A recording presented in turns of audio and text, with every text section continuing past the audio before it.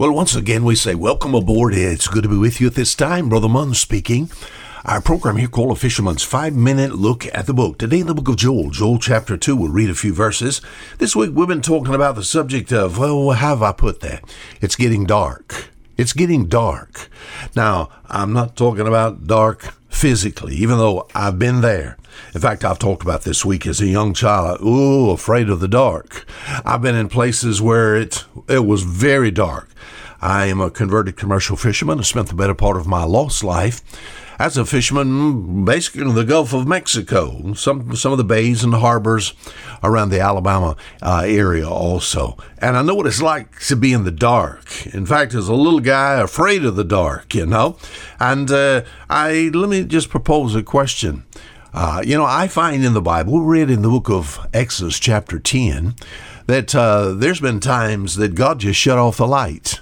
We think about just God producing what we call a blackout, brownouts. I've been in places around the world where they had basically brownouts. Just for a time, there was no electricity at night, and everything just went black, And but as far as we think about looking at this in a different way, because I'm a Christian and have God's Spirit on the inside, there's something on the inside that causes me to look around, whether I'm in America or in another country.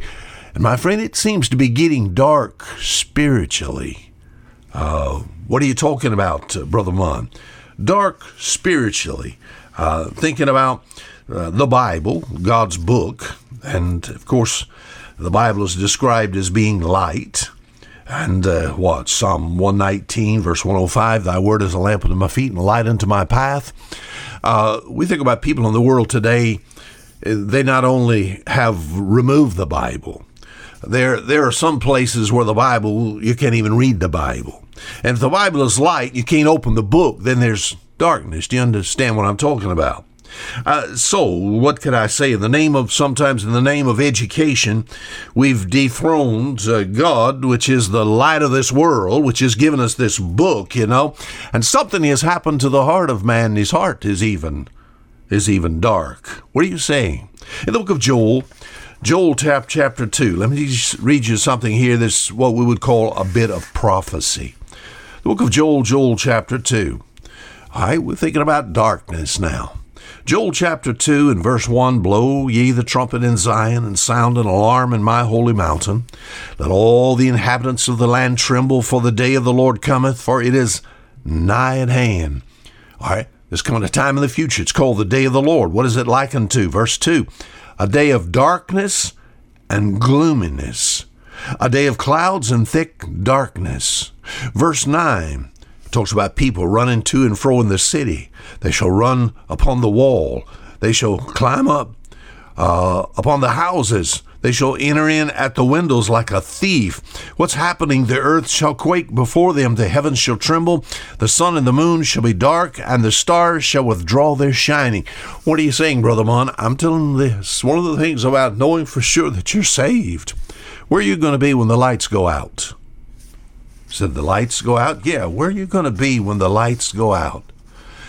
Someone has said something like this, and examining situations where people were incarcerated, thinking about people put in solitary confinement. They say, staying in a place where there's just darkness, there's something about it. You begin little by little to lose track of time. And it's not long before you begin to have hallucinations. It's not long before you cry out in terror because it's horrible. What will it be like when God shuts the light out on this planet? God's going to take, as far as the sun is concerned, no more sun. Darkness everywhere. And it seems as if people will gnaw their tongue for pain and scream and holler. You cannot imagine the turmoil that people will be in. Where are you going to be when the lights go out, sir? I tell you what, but by the grace of God, I can say this. There was a time Christ became my Savior. You know what Jesus is described as being the light of the world. Where are you going to be when the lights go out, Brother Mon? I'm going to be with the light. Do you know Jesus as Savior? Where are you going to be when the lights go out. Until tomorrow, this is Fisher Munn saying goodbye.